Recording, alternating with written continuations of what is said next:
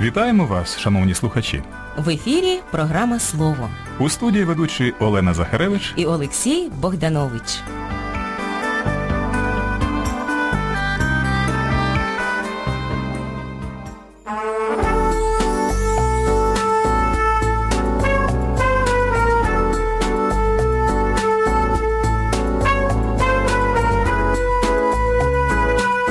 Сьогодні поміркуємо, чи завжди слід дотримуватися лише зафіксованих словниками наголосів. Нагадаємо про закономірності чергування звуків у нашій мові. Звернемо вашу увагу на вживання таких слів, як книга, книжка, ріка та річка. А також надамо слово професорові Катерині Городенській для відповідей на ваші листи.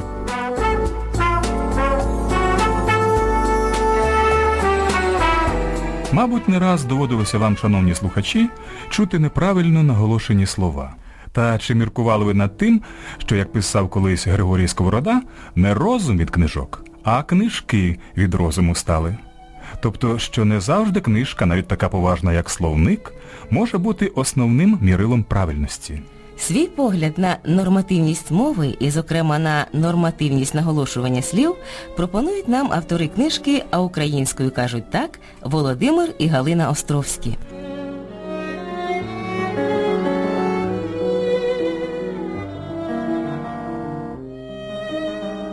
Наголос у нашій мові не має постійного місця в словах. Як це бачимо, наприклад, у мові французькій, де він постійно на останньому складі, чи в польській, на передостанньому, або в чеській чи німецькій, де переважно наголошують перший склад. Навіть у одному й тому ж слові, але в різних його формах наголос може змінюватися. Ось приклад. Іменник дочка за словником має наголошений останній склад. Але у формах здрібнілості і писливості переносить акцент на перший склад. Моя дочка, але моя доця, доня, донька, донечка. А кличний відмінок цього іменника – дочко.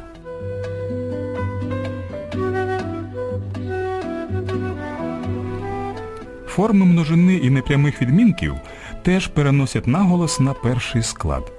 Їм народилися дочки. Читаємо в Біблії в перекладі Огієнка. Проте в поєднанні з числівниками 2, 3, 4 можливе акцентування також останнього складу. 3 дочки і син маємо в Анатолія Свідницького. І ще приклад.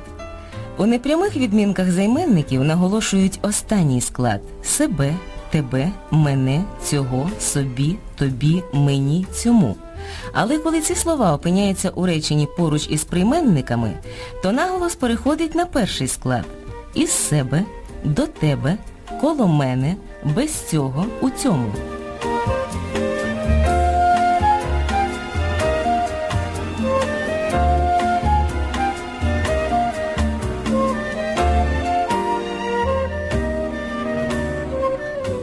Та не лише закони граматики керують наголосом.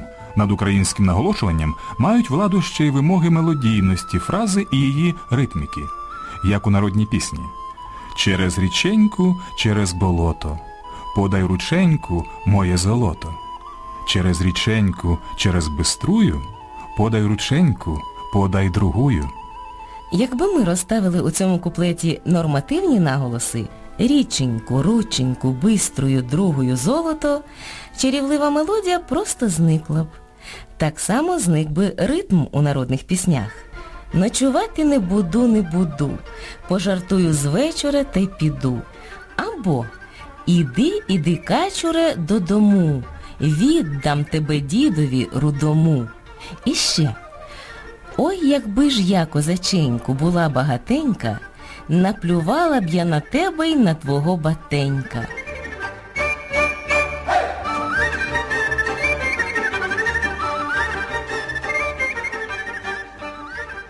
Яка іронія криється у цьому останньому наголосі.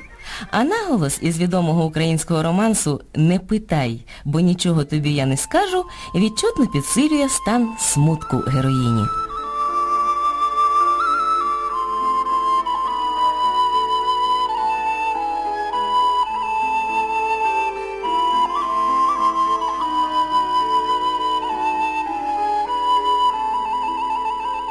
Класики української літератури надавали великого значення звукобарвам народної української мови. Наприклад, так завжди робив Степан Руданський. У співомовці про чоловіка, який заснув у чоботях, а прокинувся босий, він написав: «Не мої це, каже, ноги, присягаю на чим світ, бо мої в чоботях були, а ці босі без чобіт». Без жодної вади для рими і ритму поет міг би написати «бо мої були в чоботях». Але саме завдяки наголосові «були» ми відчуваємо розгубленість персонажа.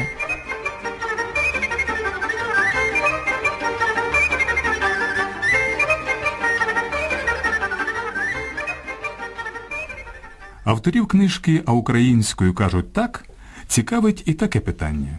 Чому мовці, які користуються літературною українською мовою, мусять казати «ходжу», «роблю», «пишу», «прошу»? Чому тільки ці наголоси подає переважна більшість словників? Володимир і Галина Островські пояснюються тим, що саме ці наголоси свого часу визнали за нормативні. А от Борис Грінченко, повернувшись із численних етнографічних мандрів по теренах Лівобережної України, у своєму словарі української мови зафіксував наголос «пиха». Хоча на правобережжі України це слово і вимовляють із наголосом на першому складі. Зокрема, на Вінниччині живе приповідка про бундючного чоловіка. Там така вже пиха і така задача, що собі на лихо і людей не бачить. Щодо слова «задача», воно найпевніше походить від дієслова «задаватися». Так само в поемі Тараса Шевченка «Москалева криниця» читаємо: «За 3 копи звінчав у будень, без пихи так, як довелось».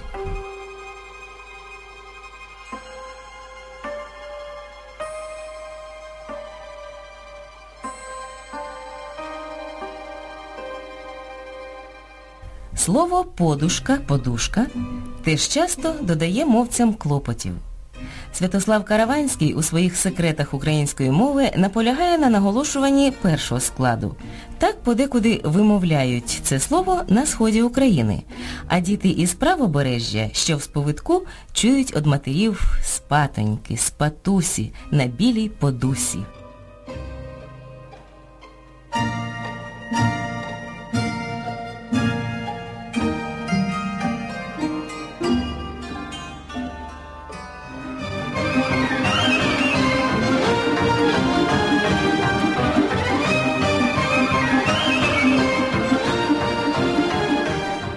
Навіть лівобережна вимова слова «забагатіти» викликає подив і несприйняття. Так у жартівливій правобережній співанці ми чуємо: «Надумала вража баба, та й забагатіти, підсипала куріпочку, щоб вивела діти».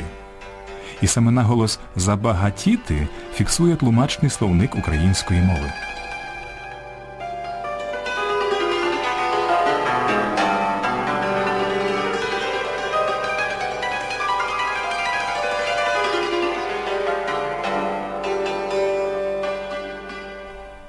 Як же говорити правильно? Як правильно наголошувати слова? Мова дає нам значно ширші можливості для вияву своєї мовної індивідуальності. Але якщо хочете користуватися чистою літературною мовою, обирайте ті наголоси, які фіксують словники. Уже сьогодні деякі словники фіксують подвійні наголоси. Не лише літературні, але й діалектні.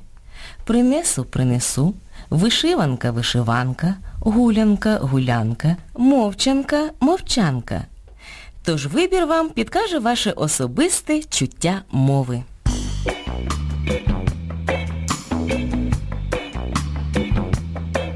Програма «Слово» триває.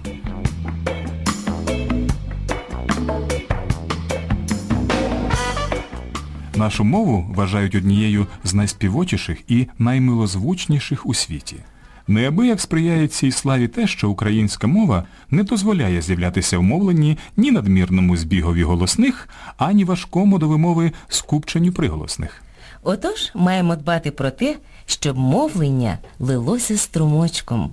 А як цього досягнути? Одним зі знарядь для цього є чергування сполучників «і», «й», прийменників «в», «у», дієслівних часток «ся», «с», вибір прийменників «з», «зі», «із», «під», піді, підо, к, ік, в, ув, часток би, б, сполучників хоч, хоча, префіксів від, од, віді, з, із, зі тощо.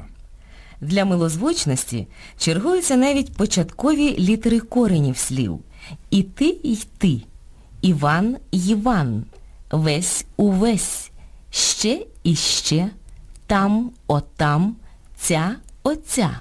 Саме милозвучність підказує, а то й диктує нам, як ми маємо говорити. Якщо збігаються приголосні звуки, їх треба розбавляти голосними. Якщо ж поруч стоїть дві й більше голосних, тут знадобиться приголосний.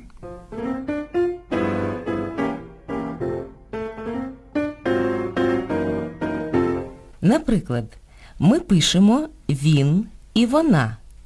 Тут два приголосні звуки «н» і «в».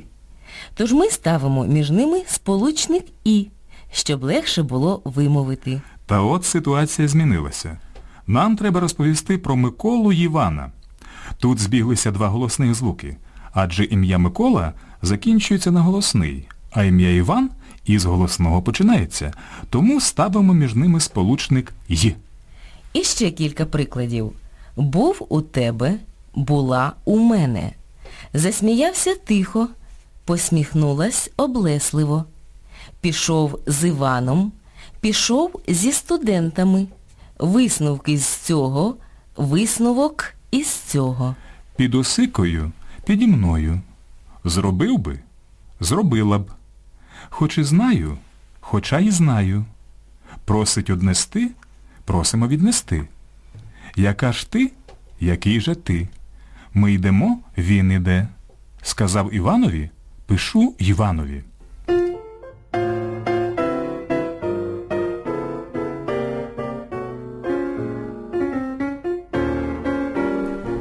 Та не завжди мовці відчувають ці закономірності. Наприклад, ось фраза взята із газети. Звинувачували одних й виправдовували інших. Відчуваєте, наскільки природнішим тут був би сполучник «і». Звинувачували одних і виправдовували інших. Так було би правильно.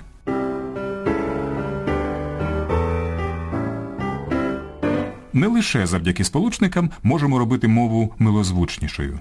Наприклад, спрощення в групах приголосних «стн», «стл», «здн», «ждн» теж полегшує вимову і ліквідує немилозвучні скупчення приголосних. А відбувається це просто. Деякі приголосні звуки не вимовляють і не пишуть. Порівняймо. Честь – чесний, щастя – щасливий, проїзд – проїзний, тиждень – тижневий. Є всього 4 винятки, запам'ятайте їх. 16 – кістлявий, пестливий, хвастливий.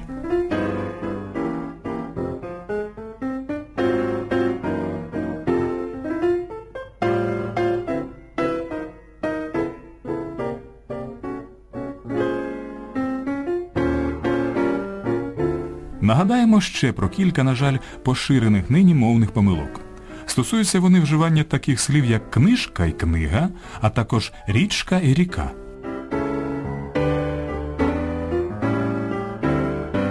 Нагадуємо, що іменники книга і книжка означають дещо різні поняття. Книга – це щось надзвичайно важливе, цінне, особливе.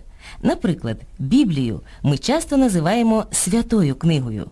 Такі назви, як свята книга, книга пошани тощо, завжди пишуть із великої літери.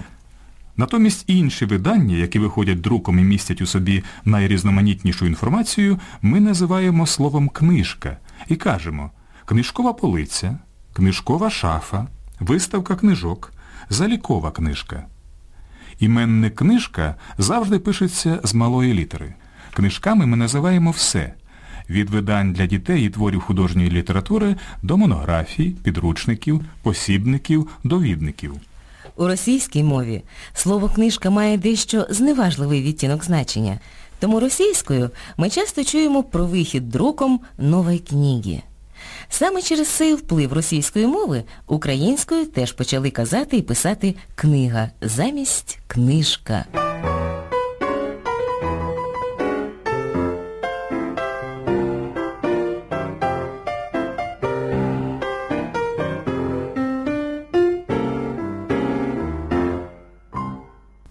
Схожа ситуація з іменниками ріка і річка. В нашій мові основним загальним словом є річка, а його здрібніло-пестливі форми річечка, річенька. Це і зафіксовано в словнику Бориса Грінченка, де навіть згадки немає про слово ріка. Слово «ріка» трапляється хіба що в поетичних текстах, якщо автор хоче створити відповідну атмосферу. Так у Тараса Шевченка читаємо «Не ріки, море розлилось людської крові». Тому дивно інколи чути і читати про струмок, який називають рікою, хоча ця назва більше пасувала б, скажімо, Дніпрові.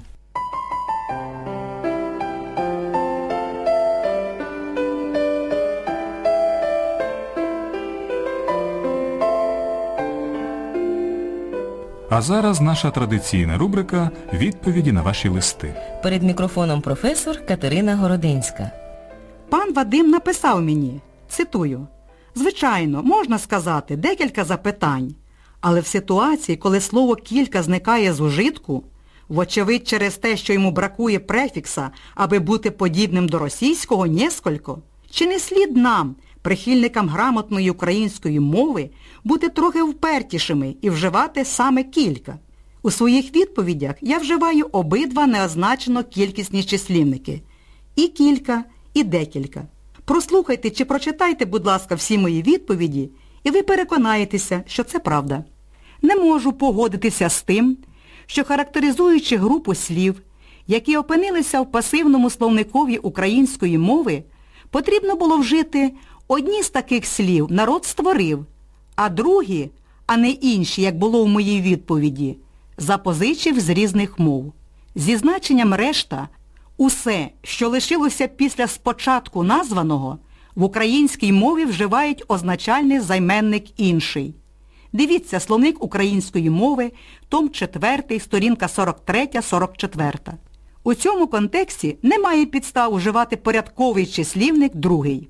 І з приводу вашої думки, пане Вадиме, про зумовленість наголошування прикметників кількістю складів твірного для них іменника, зауважу, що було б дуже легко і просто визначити наголос прикметника, якби він залежав тільки від кількості складів. Усе значно проблемніше. Потрібно зважати також і на значення, і на вплив аналогії, і на інші чинники. Порівняймо різне наголошування прикметників, утворених від односкладових іменників. Бук – буковий, граб – грабовий. Наголос не перетягується. Дуб – дубовий. Наголос перетягується на суфікс прикметника. Цех – цеховий. Фах – фаховий. Наголос перетягується на закінчення. Це була професор Катерина Городенська.